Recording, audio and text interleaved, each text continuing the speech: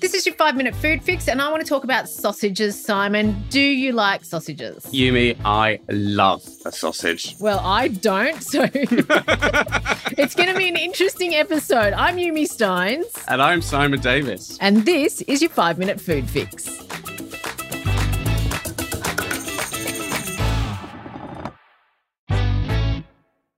Okay, sausages. They're very hard to muck up. They're affordable, and most kids seem to actually like them. So I'm not a fan of sausages, Simon, but what are some of the things I need to know to get the most out of my sausage for my family?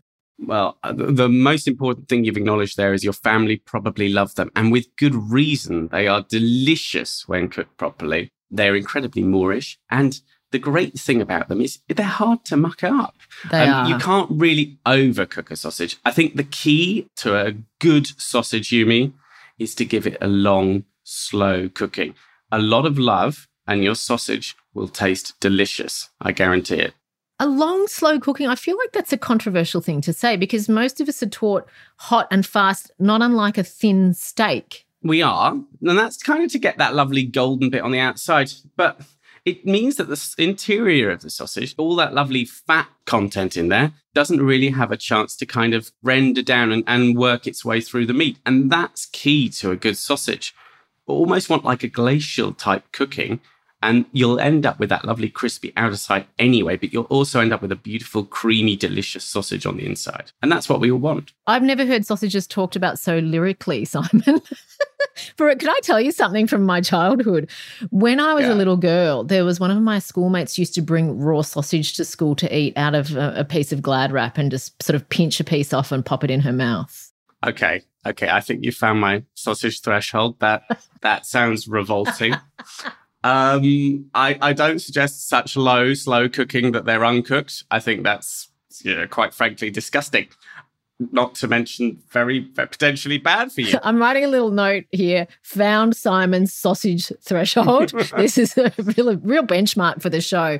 But you can gussy up even the most basic sausage with a really good slice of white bread, one of those par-baked rolls, just kind of bread that's really yummy, and then a squirt of tomato sauce. And I've mentioned that I don't love sausages, but I do quite like a vegetarian sausage. They make me feel good inside. Yeah, well, look, they're a good option. I think they've improved a lot in recent years. I'm still in the meat camp as far as sausages go. I think it's really hard to beat even the most basic sausage. And since living here in Australia, I've become a big fan of the sausage sizzle. It's a great thing. Okay, so your tips are a slow, gentle cook, crisp up the outside, but let the inside be velvety and soft and kind of rendered. What about onion, sauce and mustard? What else can we do to kind of embellish this into a full-size meal?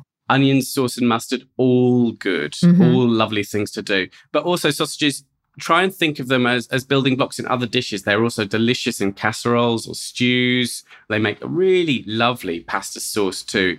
If you squeeze out the meat from those tubes, a little bit like your friend at school did, but instead of shoving that meat into your mouth, maybe pop it into a pan with some oil, some garlic, some chili, and brown off those little bits of sausage meat, and then maybe add some tomato sauce, simmer it down. You've got a beautiful and delicious tomato pasta with sausage. That actually sounds really good. I can almost smell the sizzle as you fry up that meat. Thank you so much, Simon. You can get more info on today's 5-minute food fix by following us on Instagram, 5 food fix. And make sure you don't miss our next episode. We've got more great tips for you to feed your family and friends really quickly and easily. Follow the show for free on the iHeartRadio app.